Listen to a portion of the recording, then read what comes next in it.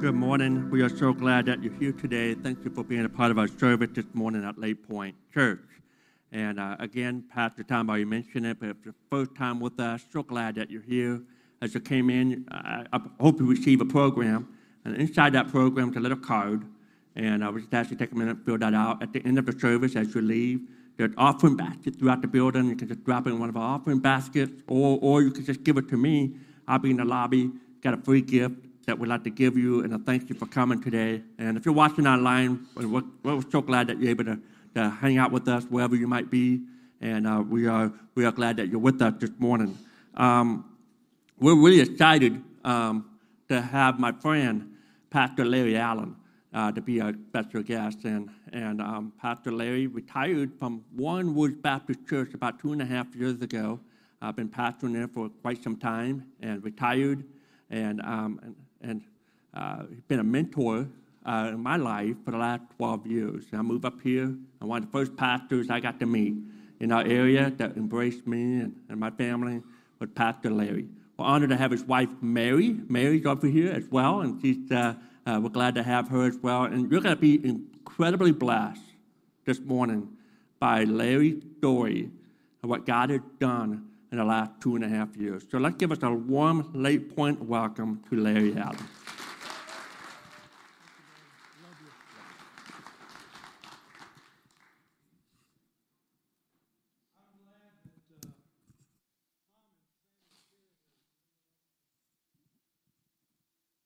You shouldn't put me in charge of too many things. I'm glad today that Tom and Sammy Carey and their grandson Noah are here, because somewhere in the next few minutes you're going to think I'm lying. You're just going to think, no, that can't possibly be true. But they're witnesses of that. They actually walked through us. I love y'all through this journey. And so they'll testify to the truth of it. And I apologize for being emotional, but I'm about to tell you something remarkable. I'm going to use a psalm today, Psalm 103, verses 1 through 5. David wrote this late in his life, and as he contemplated what the Lord had done for him, he accounted for 5 different things that he thought were worthy of his giving his entire self to Jesus or to God. And I want to use that and sort of wrap the story I'm about to tell you around these verses, if that's okay. It goes like this: Bless the Lord, O my soul, with all that is within me, bless his holy name. Bless the Lord, O my soul, and forget not all of his benefits, who forgives all of your iniquities, who heals all of your diseases, who delivers your life from the pit, who crowns you with loving kindness and tender mercies and satisfies your mouth with good things. On March the 2nd of last year, 2021, I was walking through the valley of the shadow of death. I was in the intensive care unit of the William Beaumont Hospital in Royal Oak, and I was about to die. The doctors thought they were losing me. I thought I was dying. I had a clear sense that I was about to die. My wife and daughter, they had allowed to be there, and I asked if they could come to the bed, and I told them goodbye. I told them that I thought I was going to die. My other daughter, my baby girl, was in Minnesota. I had them call her, and they held the phone to my face again so I could tell her goodbye. I was dying. For years I had said I had nothing to lose and everything to gain. But I always wondered if I could pull that off when I was dying. It turns out I could. I was at peace with it. I told the Lord, I'm ready. Let's go. Let's blow this popsicle stand. I didn't tell him that exactly. But I was ready. I was ready to die. Somewhere else, someone else was also about to die. I'm going to take you back in time so I can tell you why I got in that predicament, okay? Is that all right? It don't matter. I'm going to do it anyway.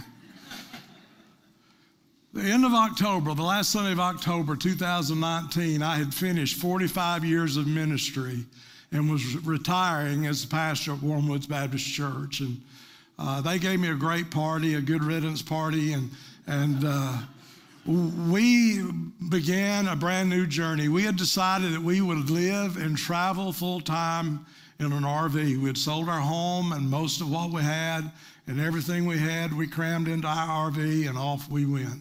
We literally left that night after the party, and we started an adventure that was just incredible. Over the next several months, 13 months, we traveled. We would travel from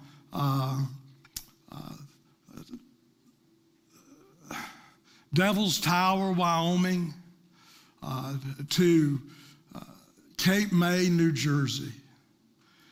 We would travel from Lake Superior, the shore of Lake Superior, to the Gulf of Mexico. We traveled to 22 states, spent at least one night in 22 states, traveled a little bit over almost 28,000 miles. We camped all over the place. We'd spend nights at Walmart, out in the parking lot with our RV or Cracker Barrel.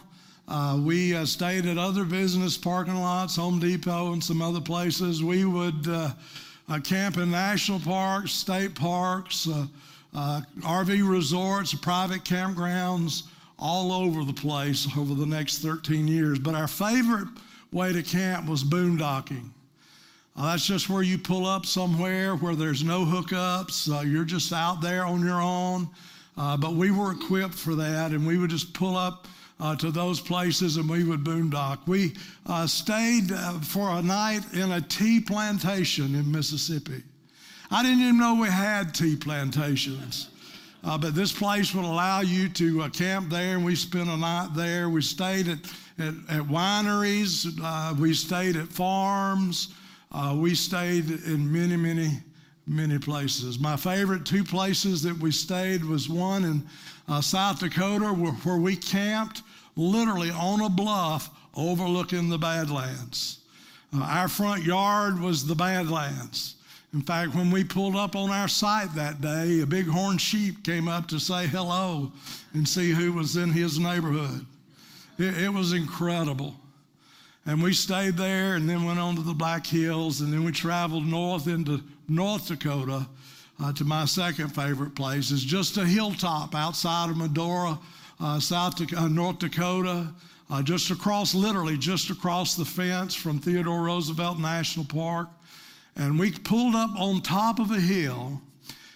We left the road. We found a place that had a little circle in it where you could camp, but it was full. A guy walked up to me and said, "You know, I walked up on that hill the other day. It's pretty flat up there. I bet you could get this trailer up there." We had a 38-foot fifth wheel, pulled it with a 3500 Ram, and I threw that truck in four-wheel drive, and off we went, and we got up on top of that hill and stayed there for 10 days. It was incredible. We were having a great time. November of 2020 found us in the Rio Grande Valley of Texas in an RV resort. We were in tall cotton down there. That's a southern term, which means it was really cool. Not literally cool, figuratively cool. It was Texas, you know. But we were going to spend the winter at the Park Place RV resort, Park Place Estates RV resort, and I was going to serve as a chaplain. I was going to be that park's pastor for the winter. The people from all over the north come there. They had room for 800 units. It was a great big joint. I was excited to do that. I was serving with Christian Resort Ministries International, and we were going to have a good time that winter. COVID was going on and things were a little bit crazy and it was hard for us to do our services, but we were managing, we were doing it. But about 2 or 3 weeks into our stay, I began to not feel quite right. I felt like I was losing energy and I lost my appetite, which for those that know me, that is a major thing. My legs began to swell and I just wasn't well. And I just kept, at my age, you don't know if you're old or sick. Now that's the truth. It's hard to tell the difference.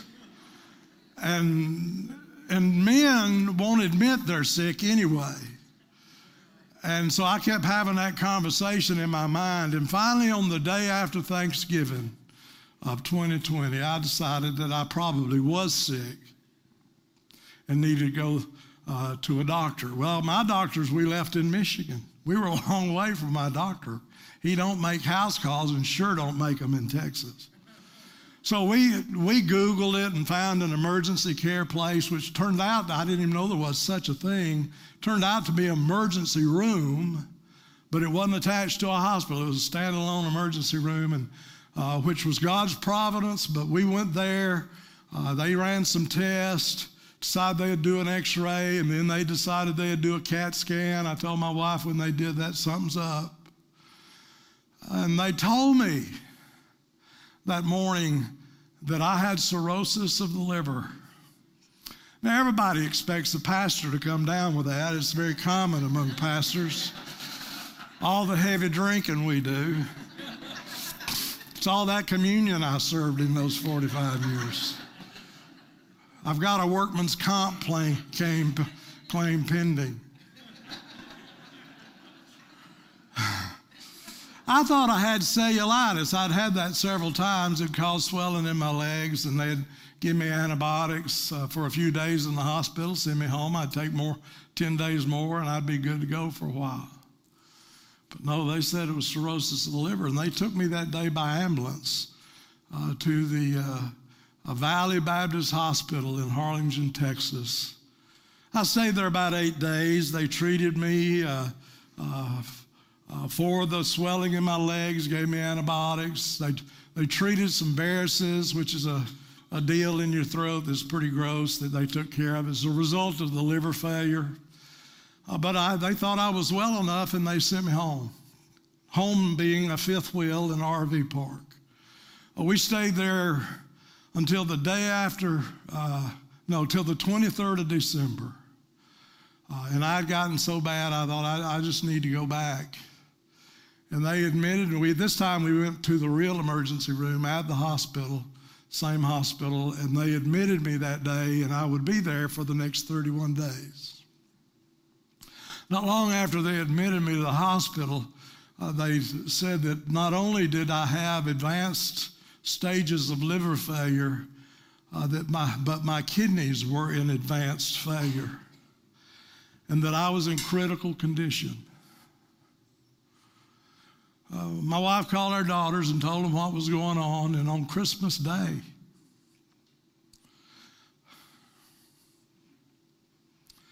they left their families and came to Texas and stayed with us till we would leave there. I asked the doctor, pastors deal with sick folks all the time. I've been in hospitals as much as a lot of doctors. In fact, more than most of your PCPs, because they don't go to the hospital anymore. And so I knew a little bit about health and health care and those kind of things. And so I asked my kidney doctor, who, by the way, I'm just some knucklehead off the street down there just for the season. And the doctor they assigned me to, the nephrologist they assigned me to, that's a fancy word for kidney doctor, was the medical director of the hospital. So, there are a number of times in this story where you can see God planning ahead of my arrival. But I asked him, I said, what about dialysis? I know that helps people with bad kidneys. What about that? And he told me, he said, in all of my years of practice, I have never seen that successful, with someone who has a failing liver and failing kidneys. He said, what will happen is during the dialysis, your blood pressure will plummet and you will likely not be able to recover. Now, what that would mean if I wasn't getting dialysis to try to sustain me was that my body was going to fill with poison, and before long, because my liver and my kidney, both of those organs that's supposed to be cleaning my system, were failing, that I would probably die. And I just, Mary and I talked about it. I decided I'd rather go fighting than just lay there and die. And the liver doctor came in to see me, and I told him that I wanted to try the dialysis, and he said, you know what, I'll support that.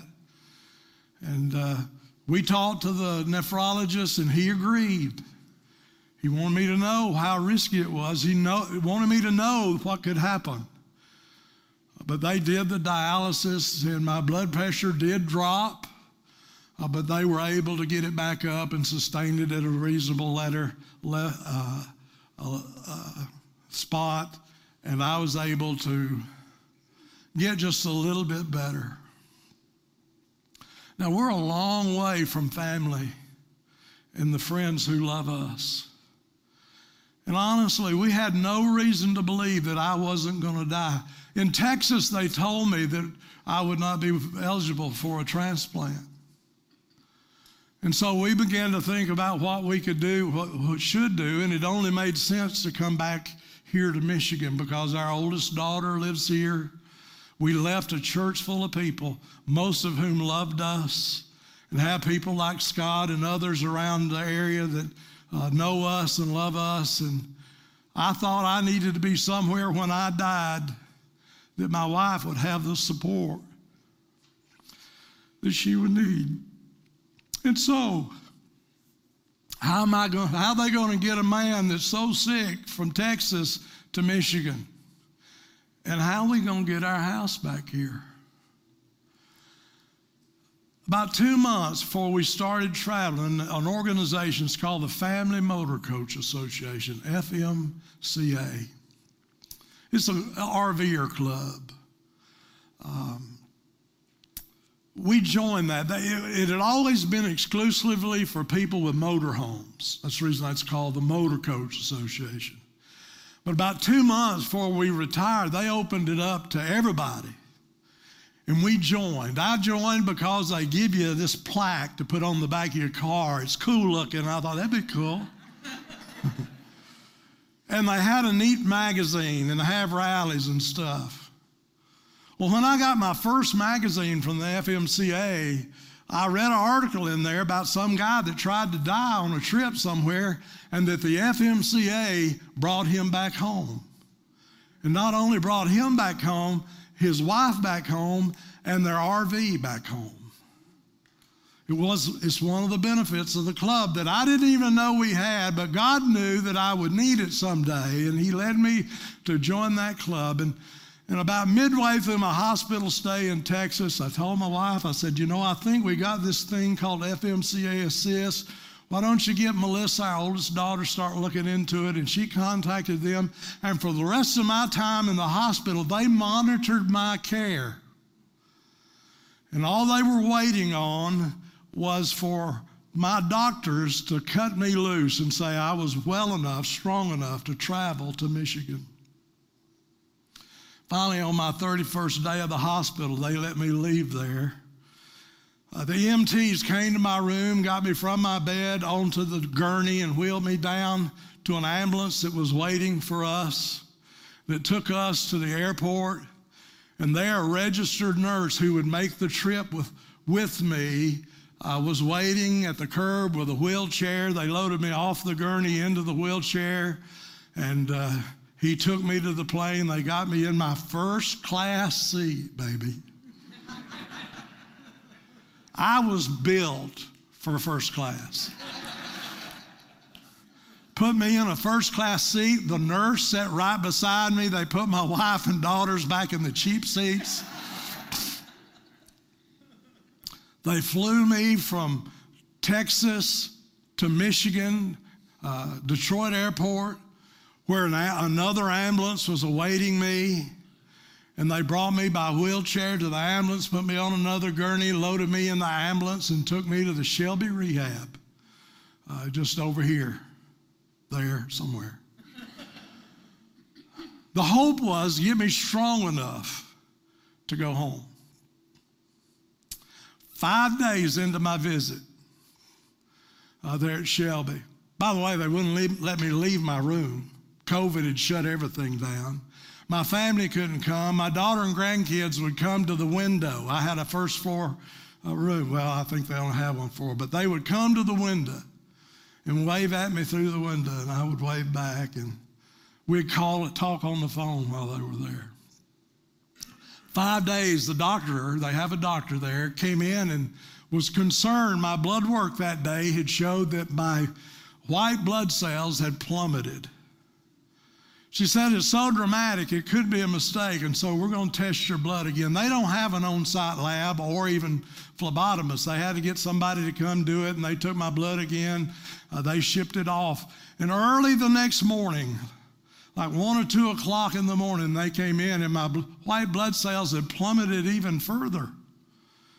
And it was urgent that they get me to the hospital. An ambulance took me around 3 o'clock in the morning, and I told them, take me to William Beaumont Royal Oak. I picked that. Mary says we picked it because Tom and Sammy was there. I didn't know enough to do that at the time. I picked it because it's closest to my daughter, closest big hospital to my daughter. They took me over there, got me in the emergency room. It's COVID, so they do the, typical test. They shoved that thing so far up my nose it smelled like poop when they pulled it out. Excuse me.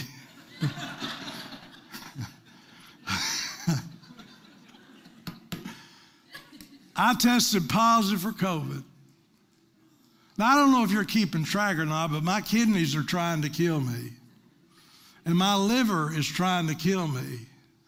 And now COVID is attacking my bone marrow and trying to kill me.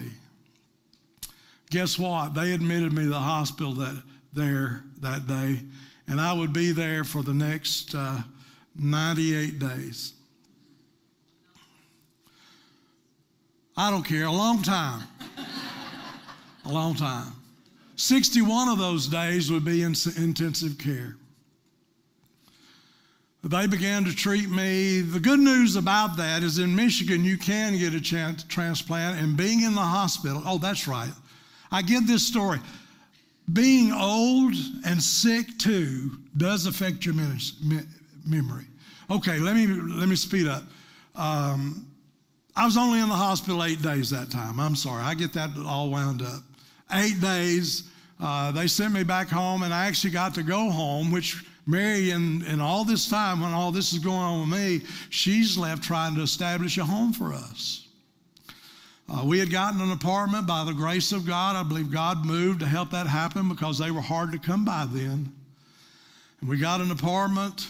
A friend who had also begun to become a full-time RVer but was smarter than us, didn't sell all his junk. He put all his junk in a storage facility. He texted us and said, go to my storage facility and take everything you need. You think God wasn't preparing for this journey? I went home. I couldn't do anything. I couldn't get out. I was home. I think you were there to help me get in the house, weren't you, Tom? It took about 4 or 5 people to get me in the house. But I went there, and 2 weeks in, I had an appointment with a liver doctor. We were hoping to begin the process to get on a transplant list because it was possible in Michigan. That day when I went to see him, he admitted me to the hospital again. And that's when I would be there for the next 98 days. I don't know how many days in, but I began to pass blood. I had internal bleeding somewhere. Are you keeping count? Liver failure, kidney failure, COVID, internal bleeding. On March the 1st, they did surgery to find and correct the internal bleeding. That next day, March the 2nd, I was dying. I wasn't going to make it. Nobody thought I would make it. But I woke up the next morning. I mean, I don't remember anything after I told my wife and girls goodbye. But I woke up the next morning, and sometime I even felt I was so much better I was able to eat something that day.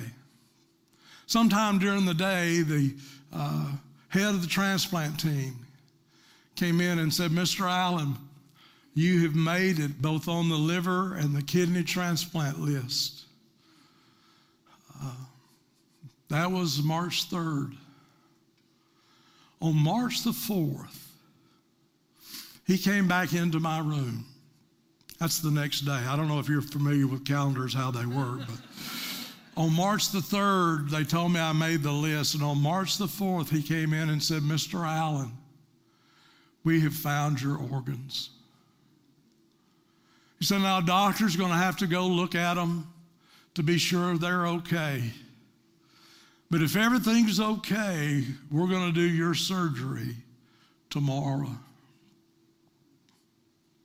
I don't know where he was, don't know who he was, but a 19-year-old boy had died.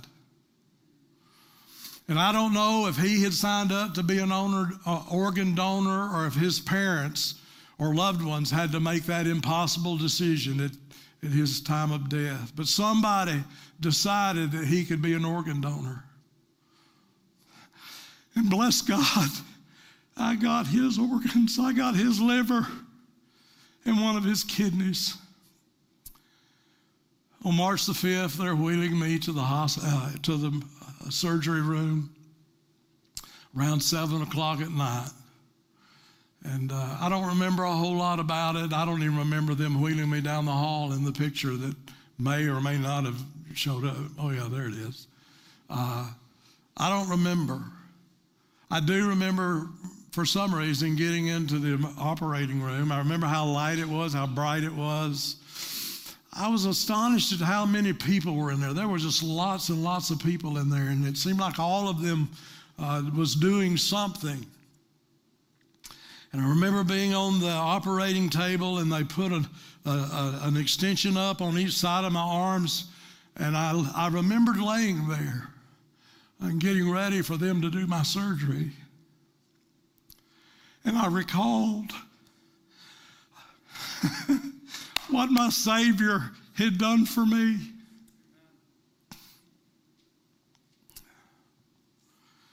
That's all I remember that day. It took 13 hours. It was March the 6th before they were done, early in the morning, and they came out and told my wife and girls that it had gone well, that I was okay. The next thing I remember, and I don't know how many days had passed, but I woke up and was still intubated. That is never pleasant. And it took them a day or two after I woke up to take that out. And everything kind of runs together from that point. But here's what I would say. Bless the Lord, O my soul. With all that is within me, bless his holy name. Bless the Lord, all my soul, and forget not all of his benefits, because he delivered my life from the pit. That word pit means Sheol, which is the place of death. He literally snatched me from the grave, and he healed all of my diseases. It was a while. I tried to die again. I got a severe, I don't even really know, to be honest with you. I got a terrible infection in my lungs or around my lungs. I had to do another surgery of some sort to correct that, and I was intubated again. And I remember waking up from that. I didn't even know I went in. I didn't even know any of this was happening. I have no memory of it. I've just been told about it. But I remember sometime afterwards they told me that I had more tubes in addition to all the ones that were protruding from my body from the transplant. I had more sticking out. But I began to improve. And little by little, I began to improve. You know, it takes a toll on you to be in bed that long, to be that sick. Earlier this winter, I was thinking, man, this is my first winter back in Michigan. And then it occurred to me, no, dummy, you were here all last year. You just never got out of bed all winter. I finally got strong enough, they began setting me up on the side of the bed, and they finally decided that I could get out of the bed. They were going to get me up and put me in a chair. And I was here in the bed, and this is where the chair was. It was literally that close. All I had to do was stand up and turn my butt and sit down. A woman from physical therapy came in, and my nurse came in, and these two ladies are trying to get me up, turn, and in the chair. They said, okay, we did it on the count of 3, 1, 2, 3, and the next thing I know, all three of us are in my bed together. I had dreamed of such things as a teenager. It was nothing like I thought it might be. They are mortified, afraid they have hurt me, and I'm laughing like a fool. I was a little worried where my hands may have gone, but everybody was fine. For then on, for the next several attempts to get me out of the bed, they brought a crane into the room. They have they call it a Hoyer lift, but it's just a small crane.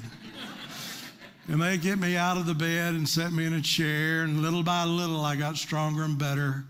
Eventually I began to be able to stand on my own and begin to take some steps. Again, they had to put me in a crane the first time they helped me walk up steps because I had no strength really to do that, but I needed to practice doing it. And for weeks they worked with me to get me stronger and better. And eventually, after 98 days, I got to go home.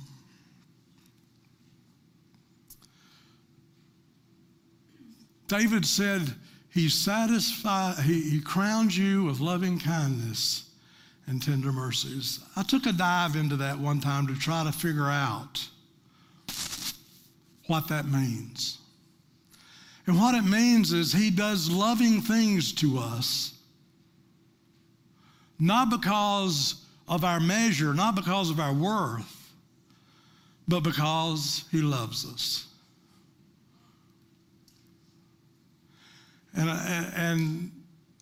And God poured out these things in my life. He rescued me in an amazing way, in a remarkable way, all because of his love. I was actually intubated 3 times, and at the end of it all, my left vocal cord was paralyzed. I could not talk, which is a big deal for a man who had made his living talking. They did a couple of surgeries. They did a little bit of help. Finally, they got me where I could talk of a sorts. And I went home and got well enough, and finally I actually began to tell my story a few times. I went and told my story to a ministerial group of men that I had been pastors with when I was in Warren. And I told them this story, and they gathered around me that day and laid hands on me and prayed for me. And God healed my voice right then, just like that. The next week, I saw my ENT. The last time he had seen me a month before, my vocal cord was paralyzed, and his surgery had helped some, but there was still work to be done. And he had said, I'm not sure what to do. I need to consult some other doctors. But that day, when he went into my throat and looked at my vocal cords, he said, that's interesting. And he always, when he's done, shows me on the screen what he has seen. And he said, Mr. Allen, what do you see? I said, I see that vocal cord moving. He said, I'm not sure how to explain that. I said, well, I can. And I told him about my brothers praying for me and God healing me that day. Bless the Lord, O my soul, with all that is within me. Bless his holy name. Bless the Lord, O my soul, and forget not all of his benefits. He delivers your life from the pit. He heals all of your diseases. He crowns you with loving kindness and tender mercies. And he satisfies your mouth with good things, that your youth is renewed as the eagles. I'm not sure it was literal, but on March the 2nd of last year, the buzzards were circling over me, waiting to pick my bones. But now God has blessed me, and I soar as an eagle. I wonder why. I've never asked, why did this happen to me? It don't matter to me. I know why he did it. He did it to show me his great love and his great power, so that I could be here this morning and tell you that God loves you. For God so loved the world, he gave his only begotten Son, that whoever believes in him would not perish, but have everlasting life. Listen to this song about the love of God.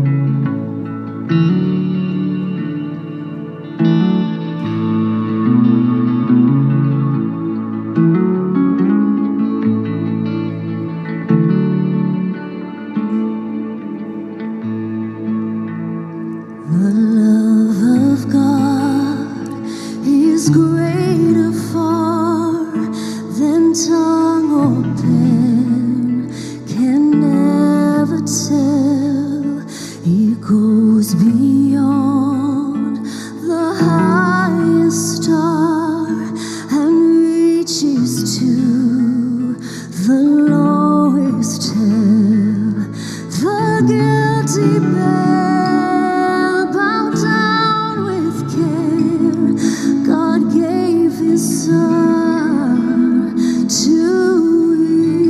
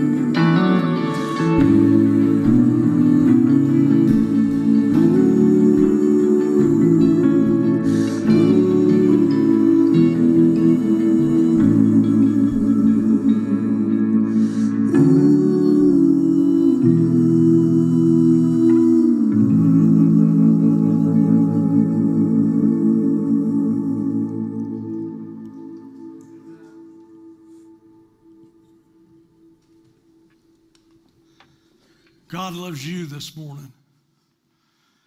He died for you. The most amazing thing, even more amazing than the story that I just told you, happened to me on a Thursday night in July in 1971. I was at the Milton Frank Stadium out in the parking lot. And a college kid named Mark shared the gospel with me. I'd grown up in church. I was active in church. I was serving in my church, but I was lost. I was highly religious, but bound for hell. But he shared the gospel with me that night. He told me why I needed Jesus. He told me that I had sinned and my sin had separated me from God. But the amazing thing, that even though I was a sinner, Christ died for me.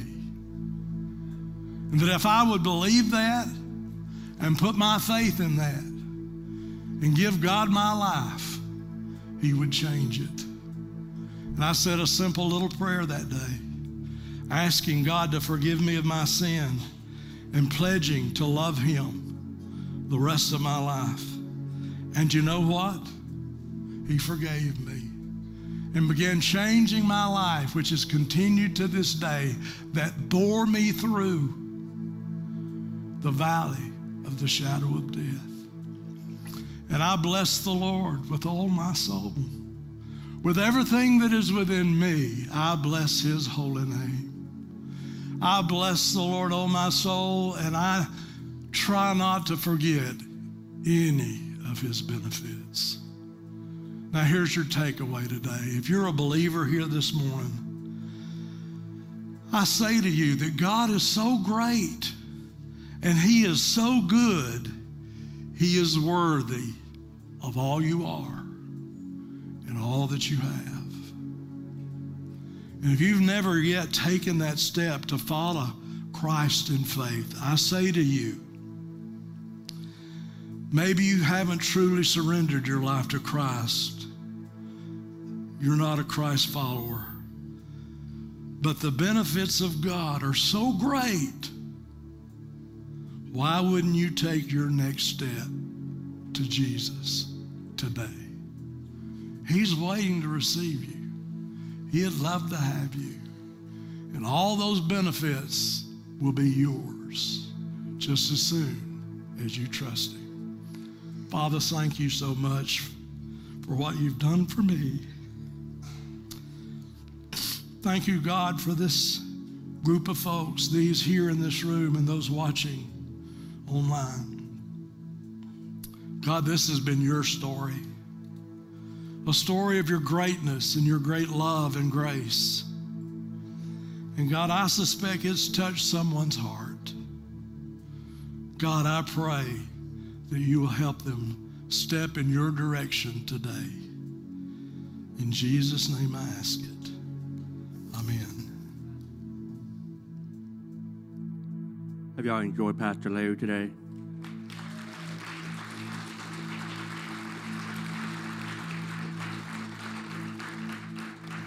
It's a walking miracle. We talk about a couple takeaways. And maybe you're here this morning. There's a common denominator in everything we've done today, and all the songs, everything that we've heard. That at the end of the day, God loves you. And we can find our perfect peace no matter what storms of life come by. He carries us through. And maybe you're here today, you've never experienced Jesus as your Lord and Savior. Today, what's holding you back to taking that next step? I know we've already prayed, but I'm going to ask you to close your eyes for just a minute. Just close your eyes with me for 1 second and just, God, I don't know Jesus. I cannot experience his peace without him. And I don't understand everything about the love of God,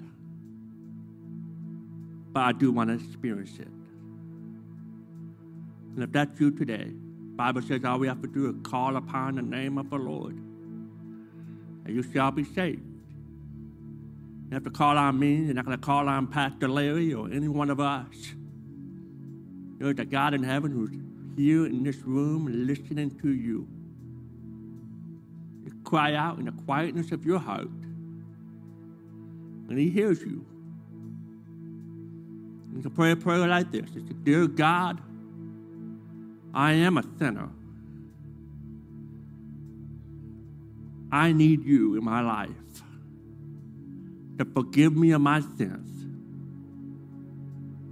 You died on the cross for me so that I could have eternal life. The greatest benefit, eternal life. Come into my life, come into my heart, and be my Savior. Thank you for dying on the cross for my sins. No eyes looking, heads bowed, says, God, I prayed that prayer today. And today I ask Jesus to come into my heart, be my Lord, and be my Savior. No one's looking, but if that's you, I'm looking. I want to see who you are. And if that's you, we just simply raise your hand. Is there anybody in this room today? I ask Jesus just now, today, I invited him to my life. God, we thank you for the message that we've heard. We thank you that you are still changing lives and performing miracles even today. And so, God, we thank you for what we've heard. God, I pray that we walk not in fear, but in perfect peace, whose heart and mind is on you.